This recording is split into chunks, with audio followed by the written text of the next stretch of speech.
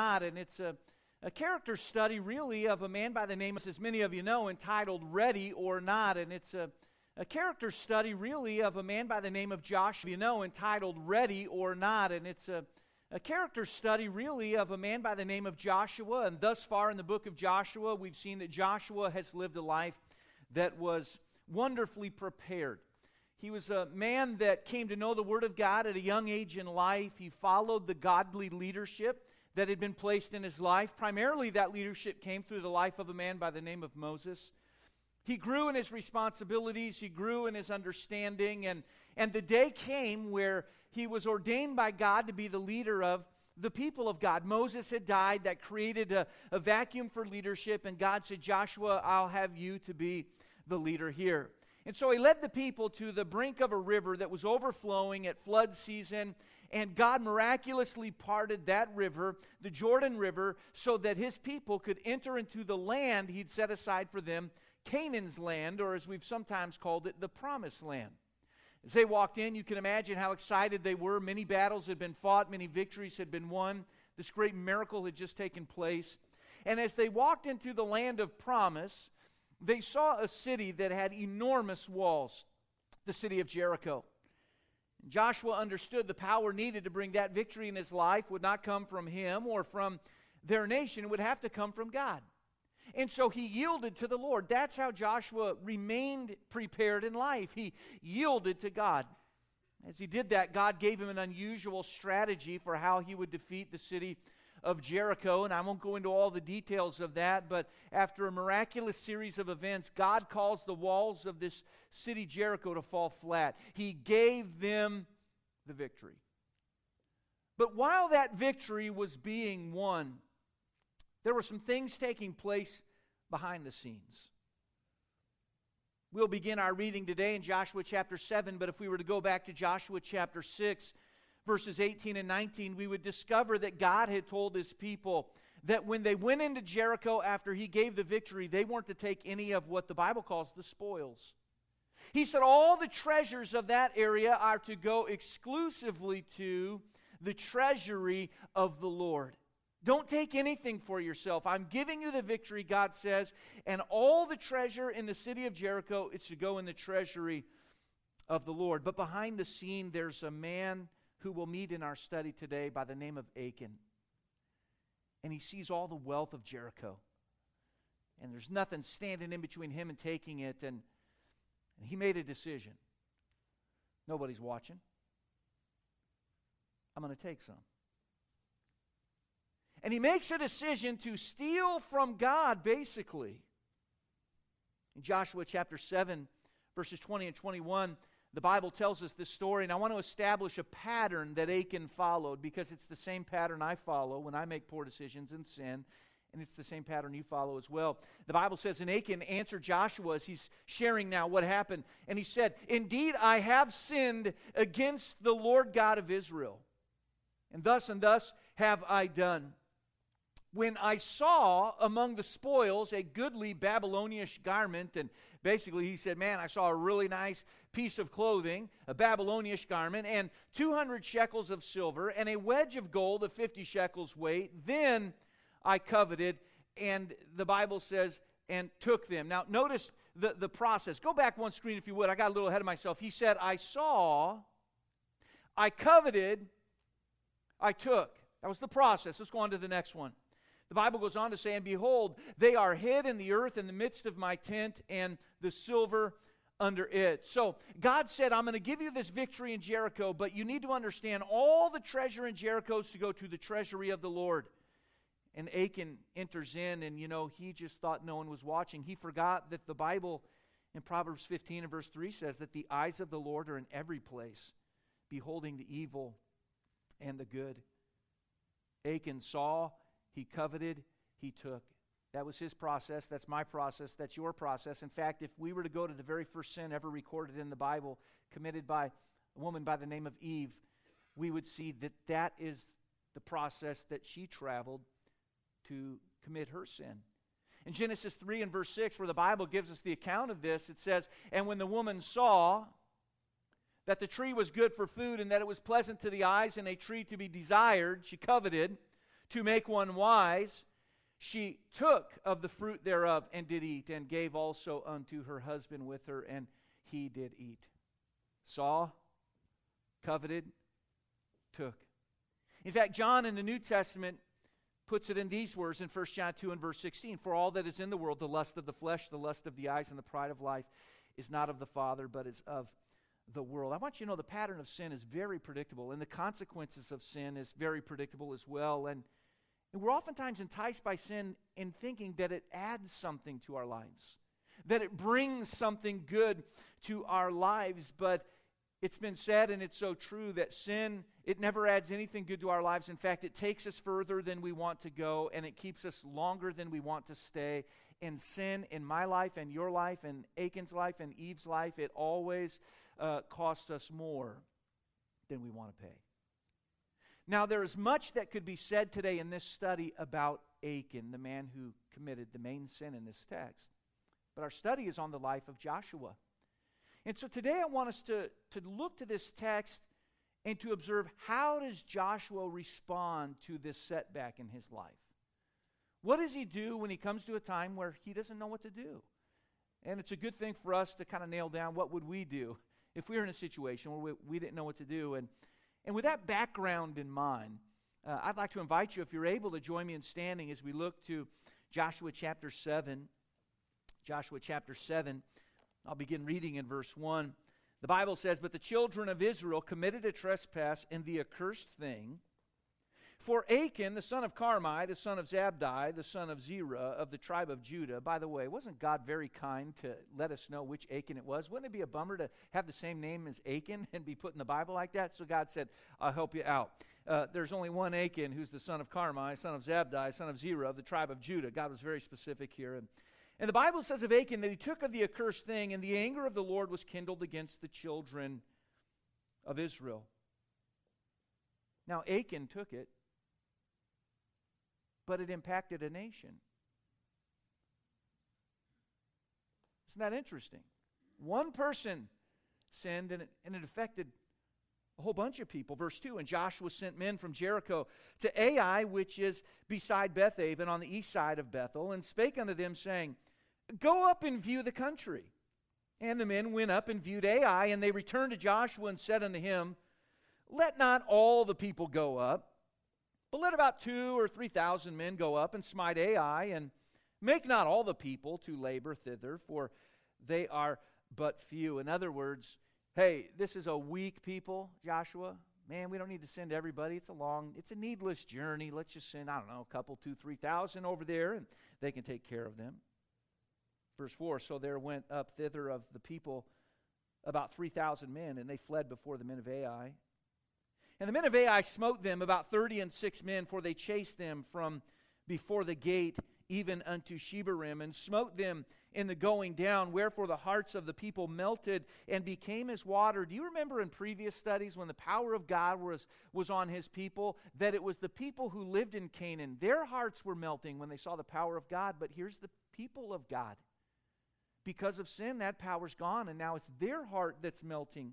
They're afraid. Verse 6, Joshua rent his clothes and fell to the earth upon his face before the ark of the Lord until the eventide, he and the elders of Israel, and put dust on their heads. Now, this is a really weird thing to read, but in that day and that age, this was not peculiar. This is what you did when you didn't know what to do. This was a sign of, we've done something horribly wrong, what's going on. This was an expression of grief, of humility, and so they'd tear their clothes and put dust on themselves. In verse 7, the Bible says, And Joshua said, Alas, O Lord God, wherefore hast thou at all brought this people over Jordan?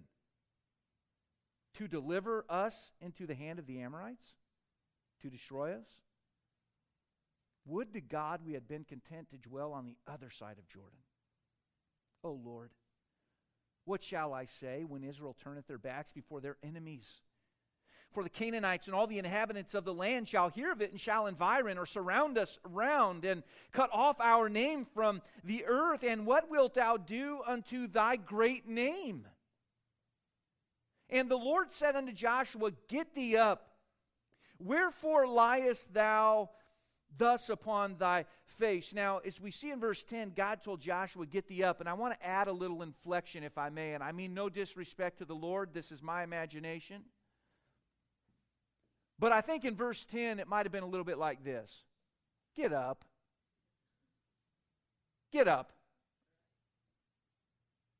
Oh, what, are you going to stay down there forever? You're just going to stay there the rest of your life? Look, get up. Get up. Could it be that's a message that some of us here today need to receive from the Lord? Get up. So we go back to verse 8. As Joshua's pouring his heart out to God, he says there, "O Lord, what shall I say?" Now, when you're a leader and you don't know what to say, you're confessing, I have no idea what needs to be done here. Have you ever been there? Got a problem? I just don't have any idea what to do about it. And that's where Joshua was. And in this passage, we're going to find that God taught him some great lessons through this. I promise you today, I don't know where you're from, what background you have, what demographic you'd fall into, what age category you may fit in. I promise you, if you will allow yourself to enter into this study with all your heart, you'll leave here today having learned something that will help you. None of you are better than this message. None of you are worse than this message. I was so blessed by what God shared with me in the study of this. And I'm making a commitment to you that if you'll get heart deep into this study, you'll leave today with some help.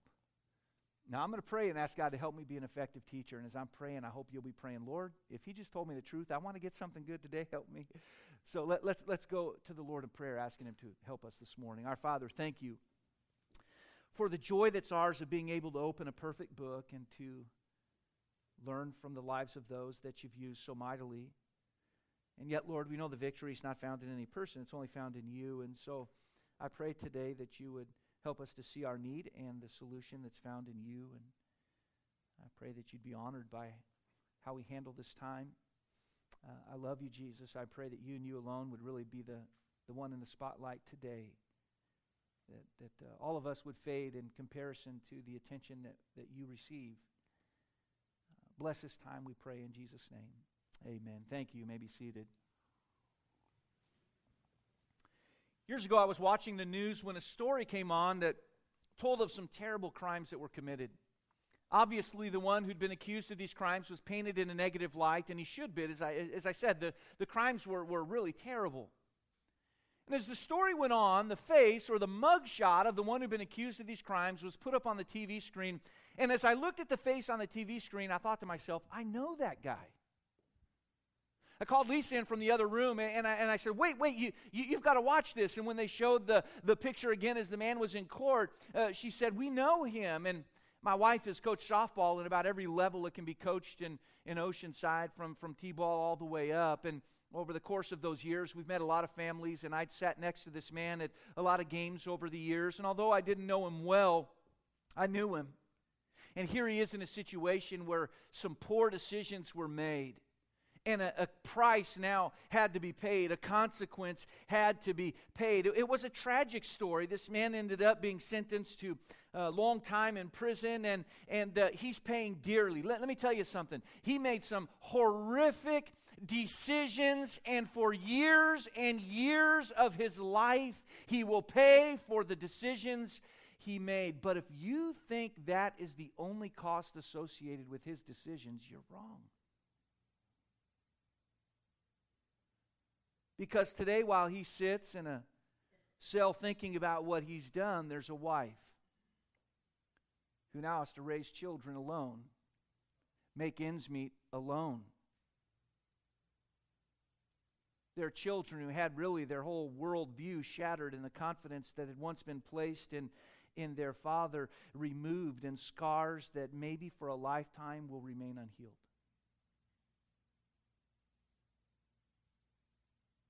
We intellectually understand it's not fair that one person's poor decisions would affect others, but I think we understand how it works. One person's decision can touch the lives of others. Now again, we can spend the rest of our lives trying to find the justice or the equity in it all, or we could just acknowledge right up front that no man is an island unto himself. I think of Moses, he clearly had an understanding in his life that sin would cost him and cost others and cost opportunity. In Hebrews 11:25, he said that he would choose rather to suffer affliction with the people of God than to enjoy the pleasures of sin for a season. And that's how sin works. It's pleasurable, it's enticing, it's promising, but it's a short-lived joy. Maybe you've had a lot of fun buying a car, and when you pulled off the parking lot of the dealership, the joy dissipated when it dawned on you, I've now got a 60-month sentence. I've got to be making payments for the next 5 years or 4 years of my life. Now, people have wondered if it's fair that Achan's sin in the Bible affected so many, but the reality of life is that our decisions affect others. My decisions affect others. Your decisions affect others. And Achan's sin cost him, cost his family, cost the lives of 36 of their troops in their military, affected the nation greatly. In the midst of this, we find Joshua dealing with the largest setback in his life. He'd never gone through anything like this as a leader. And he learned that there are some things you need to do when you don't know what to do. Joshua learned that you're to just keep going at times. And as the process unfolds, and here's where the help that we need begins. If you have your notes nearby, let's consider first of all that Joshua in this moment, he looked to God. He looked to God. Now our text paints a vivid picture of the fallout from Achan's sin. But there's really more to this story. If we were to take the time today to read the backstory, we would see that, yes, Achan sinned, and because of Achan's sin, many paid a price. But I think we would also find a curious addition to the story, and we'd find a curious deletion from the story. If we were to go back and read from what took place when they crossed the river up to what happened at Ai, we would find that there were some things that were missing, like prayer. Where at one time there was this desire to talk with God, to get His direction, to get His strategy, to get encouragement from Him. When they went to Ai, there was none of that. You see, they didn't need to look to God. They'd known some wins. They'd had some victories. They were feeling good. They were feeling large and in charge, and their self-confidence was at an all-time high. Look at what just happened. We brought down the walls in Jericho. Surely we can beat Ai. And there was the addition of self-confidence, and that always comes when there's the deletion of prayer. We find that people had this consensus of, hey, we can beat these guys. We've got this one. They're a small country. Let's not send everybody. Maybe just 2,000 or 3,000. We can surely beat these people. Things had been rolling along so well. There seemed to be a general lapse of the appreciation of the presence of God and the importance of relying on God. And as Joshua comes to this point where he doesn't really know what to do, the first thing he does is he looks to the Lord, and he had a lot of questions. As he looked to the Lord, he began to say some things. He said, "Alas, O Lord God, wherefore hast thou at all brought this people over Jordan?" And he's saying, did you do it to deliver us into the hand of the Amorites? To destroy us? Would to God we had been content and dwelt on the other side of Jordan. All of that self-confidence is gone, and he's questioning everything. But there's a line in his questioning that lets us know some things that are in his heart. Don't get me wrong. There's self-pity and a lot of things going on there. But as he continues in what it is he says to God, he says, "O Lord, what shall I say when Israel turneth their backs before their enemies? For the Canaanites and all the inhabitants of the land shall hear of it, and shall environ or surround us, and cut off our name from the earth." Now listen to this. "And what wilt thou do unto thy great name?" He said, God, we've got a problem here. We've done some things that have made it incredibly uncomfortable for us. We're going backwards now instead of forwards. And God, we've noticed that your great name is being tarnished because of our behavior. Do you remember in a previous study when we really found out what the primary motivation in the heart and life of Joshua was all about? In Joshua chapter 4 and verse 24, the Bible says that all the people of the earth might know the hand of the Lord, that it is mighty, that you might fear the Lord your God forever. Joshua would have said, I'll tell you what gets me out of bed in the morning. It's a desire to reflect well on the name of God. I want people to know Him and know how great He is and how wonderful He is. And now he's at a situation in his life where their behavior has caused the name of God to be diminished. Friends, a spiritual response to sin, to adversity, is found in looking to the Lord and refocusing on Him and His purpose in our lives. And so often we contemplate our failures by considering how it will make us look. And we don't want to be embarrassed. We don't want to look foolish. We don't want to look like we've done something wrong. But when we turn the corner on that and say, you know something, I'm concerned about how this reflects on God. Now, don't get me wrong. God can take care of Himself. I don't want to make God look pathetic in this narrative at all. I'm just saying in the heart of Joshua, there was an awareness that his behavior, his action, his decisions would lead others to have an estimation of God that would either be higher or lower. And before he could turn the corner in life, he had to come to the place where he said, listen, it's not all about my name and what people think of me. There's something more important here. And he just came to the place where he wanted to look to God. The first thing to do when you don't know what to do is to look to the Lord. Put your attention on Him. Don't fixate on yourself or how you look or how others perceive of you. Look to the Lord. Focus on the Lord. Make His concern your concern. He looked to God. The second element we find in Joshua's life is this. He listened to God. Now, he had a lot of questions, and that's understandable, but he had enough spiritual maturity to know that there comes a time in our lives where we really need to just simply be quiet before the Lord and listen to Him. And as Joshua began to listen to God, I want you to see what it is that he heard God say. God said, "Get thee up. Wherefore liest thou thus upon thy face?" Joshua, get up. It's time to get up now. God was saying, Joshua, quit acting like it's over. Get up. It's not over. It's not time to call it a life. It's not time to throw in the towel. It's time for you to get back to what you once were, someone who was ready. And it's time for you to get ready again. It's time for you to go back to how things used to be. These people didn't have to suffer a defeat. They didn't have to sin, but the children of Israel, they did sin. They chose to do it. And because of that, they suffered a defeat. Now listen, you and I don't have to sin either. Now we do. I've yet to meet a perfect human being other than Jesus Christ, right? But the Bible makes it clear that there's been a provision made whereby we can live a victorious life. In 1 Corinthians, the Bible says this, chapter 10 and verse 13, "There hath no temptation taken you, but such as is common to man." I want to stop right there. Sometimes we enter into a season in life where we struggle with a particular sin, and the Bible sometimes calls these sins besetting sins. And if I were to take time to go around the room today, and if people would be honest, every one of us would mention, really, I struggle with this and this. It seems more than some other sins. And all of us have sins that we struggle with. And sometimes we think, I'm unique, and the pressure I'm under is unique, and this sin is more enticing than others. And we can almost psych ourselves out into thinking, I'm never going to get victory in this area of my life because I'm different, and the sin I'm facing, it is different. And I want you to know the Bible says that there's no temptation taken you, but such as is common to man. You're not different, and I'm not different, and sin is never okay, and it's not excusable, and you are not destined to a life of sinfulness. The Bible says, but God is faithful. Aren't you glad today God's faithful? Who will not suffer you to be tempted above that ye are able, but will with the temptation also make a way to escape, that ye may be able to bear it.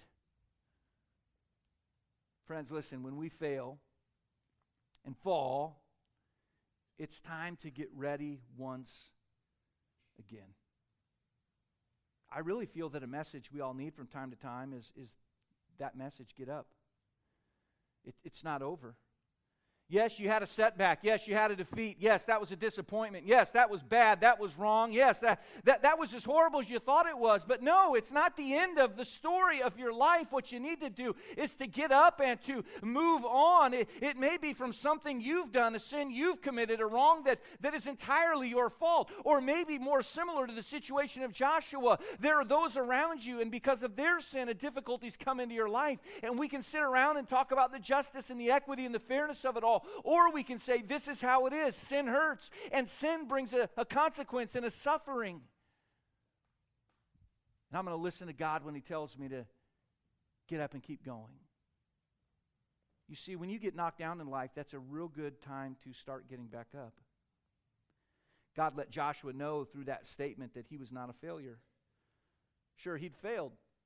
But friends, listen, the only thing that makes a person finally a failure is to accept failure as final. And I don't want to come down on anybody needlessly hard today, but I find in general that folks in this day in which we're living, especially, man, we are far too quick to quit things that ought not to be quit.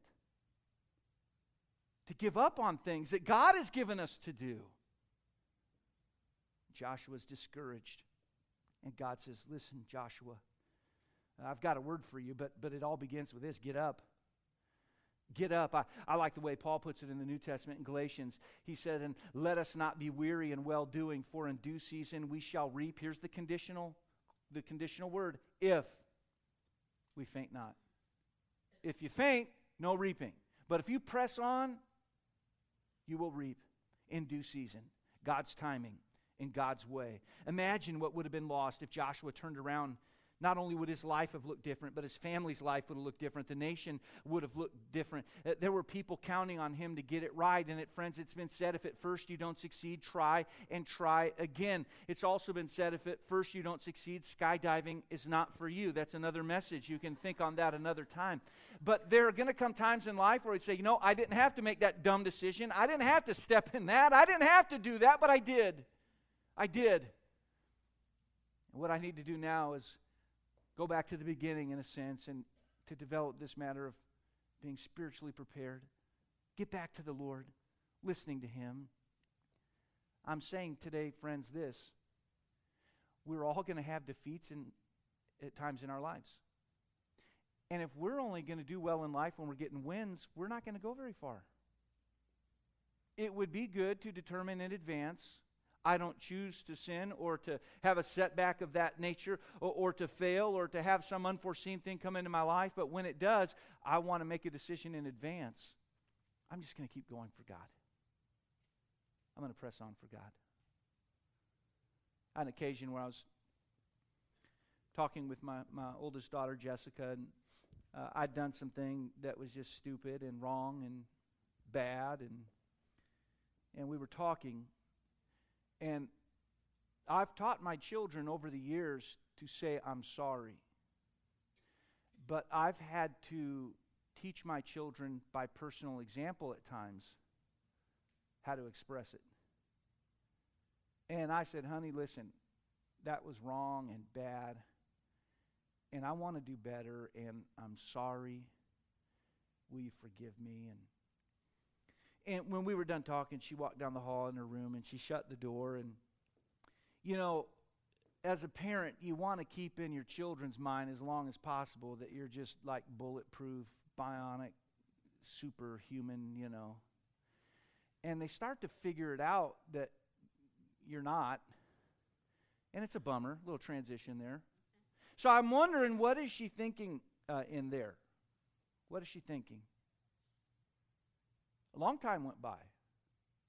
And I remember she came out and she gave me a note. And among other things, she said, Dad, you're still my hero. Now, I thought about that, and you see, the cat was out of the bag. She knew her old man was not perfect. She knew that. But she concluded, hey, Dad, I still love you, and I accept you. And I thought, isn't God good that even in a loss in life, we can leverage that, parlay that into a victory? That somehow something can come out of that would allow us to move forward. And again, she knows her old man's not perfect, but in that loss, a victory was won. I want you to know something today. There are far more people counting on you than you could ever imagine. Your family looks to you. Your friends look to you. Your peers look to you. Listen, you can't quit or throw in the towel or say, I'm not going to go forward anymore. Listen, who do you think you are? You're someone that has zero impact? That's not true. There are people in your life that look to you and you matter to them. I want you to know, and especially if you're a leader, this seems to be the case, the more influence you have. But there are, I'm sure, some people in your life that would find perverse satisfaction in your defeats and demise. Every now and then you'll meet people like that, and you're like, that guy would just flat out get happy if I had a bad day. And there are people like that. I'm saying it's a good thing to just do well in life, because there are a lot of people looking to you, and it's kind of fun to do well in life for those that wish you weren't doing well. But follow God. Maybe today would be a good day to get up, to get back in the game, and I don't know what area in your life that may be. You've given up on making your marriage what God would have it to be. You've let the prodigal child in your life wander on needlessly without prayer, without intervention. Today's the day to get up and get back involved in that. Maybe you've had desires and dreams and goals of doing something in a financial way, and the setbacks have come, and you've thought, listen, I don't know anymore if those dreams can become a reality. Your life is not over. Maybe today a good message would be just get up. Get up. He looked to the Lord. He listened to the Lord. But then he got back to work. In the verses that lead to the end of our chapter, God told Joshua that he had to deal with the root cause of sin among the people. And Joshua did what leaders do. It's never easy, it's never comfortable, but Joshua had to confront the sin. He had to confront it and deal with it. Leading is not an easy thing. Leading is oftentimes a very lonely thing, and it's for times like this. But Joshua did what he was called to do. He dealt with the sin. He didn't look the other way. He didn't act like it didn't happen. He confronted the issue, and in response, God came to him again. And I want us to look ahead a little bit to Joshua chapter 8. If your Bibles are open there, Joshua chapter 8, verses 1 and 2. This is what the Bible says. And the Lord said unto Joshua, Fear not, neither be thou dismayed. Take all the people of war with thee, and arise, go up to Ai. See, I have given into thy hand the king of Ai and his people, and his city, and his land, and thou shalt do to Ai and her king as thou didst unto Jericho and her king. Only, here's the exception, only the spoil thereof and the cattle thereof shall you take for a prey unto yourselves. Lay thee an ambush for the city behind it. God had told Joshua, listen, this defeat didn't need to happen, this setback didn't need to happen, but it happened. And you learned from it, and you're ready once more. Get back to work. What came next was really an overwhelming victory. In fact, God made it clear that the people, his people, could keep the spoil of the land. Now listen, follow this with me for a minute, because this lets us see a little bit of the heart of God. They went into Jericho, and God says, look, you can't keep any of this stuff. None of it. None of it. They have a royal blow up in life. And in the very next place they go, God says, look, you can have the stuff here. Now, had I been God or you been God, we might have said, after the boneheaded thing you guys just did, you don't get any spoil for, you're grounded. No more spoil for you. No more plundering for you, okay? But God said, I'll tell you what. In this next battle, I've got something special for you. Back in chapter 7 and verse 13, God said this, Up, sanctify the people, and say, Sanctify yourselves against tomorrow, for thus saith the Lord God of Israel, there is an accursed thing in the midst of thee, O Israel. Thou canst not stand before thine enemies until you take away the accursed thing from among you. God said this, listen, until you deal with that sin in the life of the nation, you're not going to move forward. And specifically, God said this, you're not going to stand. You can't stand. Until you deal with this, you cannot stand. But when Joshua dealt with the sin, they could once again stand. And I like the way the Bible in the New Testament puts it. The Apostle Paul's writing in Ephesians 6 and verse 13. He said, Wherefore, take unto you the whole armor of God. Why? That you may be able to withstand in the evil day, and having done all, to stand. To stand. To this point in Joshua's life as a leader, he had only known success. That's all he'd really known. His life was one victory after another. He thought that once he entered into the land of promise, Canaan, that it would probably be smooth sailing forever. I mean, they came across the river on dry ground. The walls from Jericho fell down, and probably he's entertaining this thought. It's smooth sailing from here. Happy days are here again, and they're here to stay. And he runs into this situation. And for a moment, he probably thought, either God has left me, or God's power is not up to the task here. But he learned God didn't leave him or forsake him. and that God is able to do exceeding abundantly above all that we could ask or think. His power is not limited. When I looked at this text and studied through it, I came across two thoughts that I learned, that I picked up. I want you to think with me as we look to these. I learned this: a battle won does not mean the war is won. You see, the Israelites had won some victories, and you just kind of get a national sense. They're thinking, look what we've done, look at the victory we've had. Man, we had a great battle, didn't we? But the war wasn't done, and so they had to learn, hey, keep punching, keep punching. Until that bell sounds, or in our case, until the trumpet sounds, keep punching.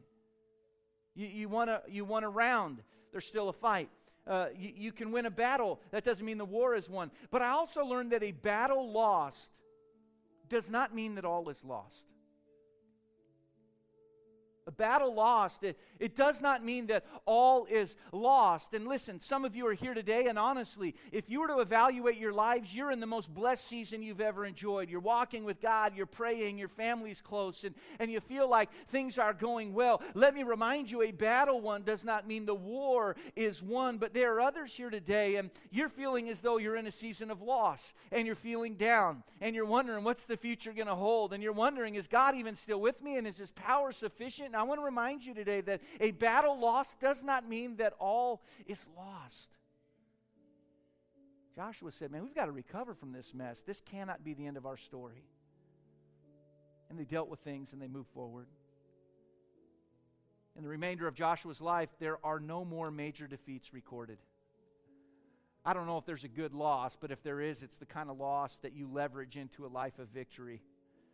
And I really do get the sense, as I've studied his life from beginning to end over and over, that there was a note to self type of a lesson here. Man, don't ever forget God.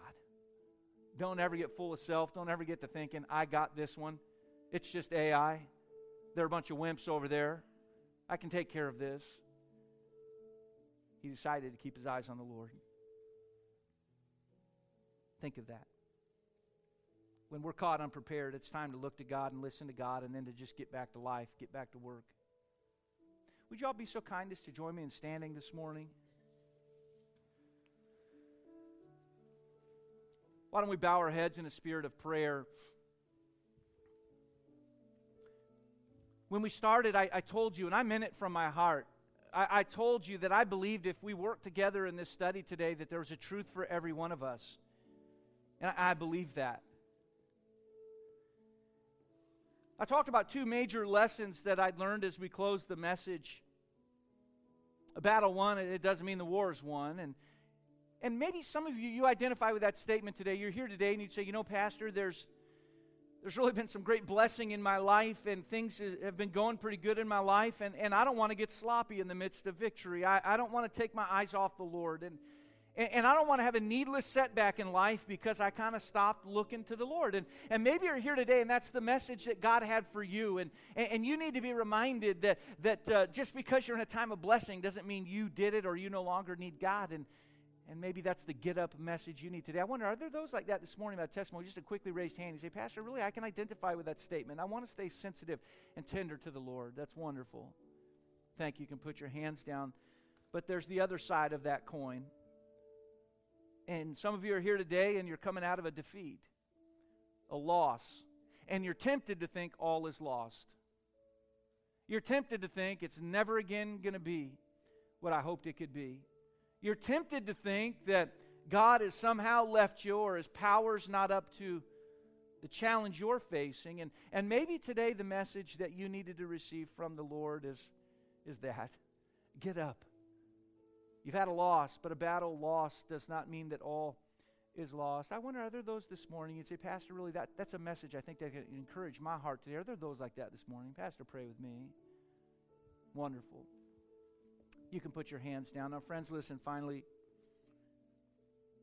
There's plenty of room in the life of a believer to do good works for God, but you have to know something. The Bible is crystal clear that no amount of good works can make us a Christian. And maybe you're here today and in your heart, the issue is you're just not even sure where you stand in terms of a relationship with God. And the great news today is you can be sure. Now, I'm not going to embarrass or point anybody out. I wouldn't do that. But maybe you're here today and you'd say, Pastor, the truth is, if I were to die today, I'm not absolutely certain I'd spend eternity in heaven. And your thought is this, Pastor, don't point me out, but I don't mind you thinking of me in prayer. Pray for me. If that can be known, I'd like to know that. I wonder, are there some in the privacy of this moment who'd be willing just to slip up a hand and say, Pastor, I'm not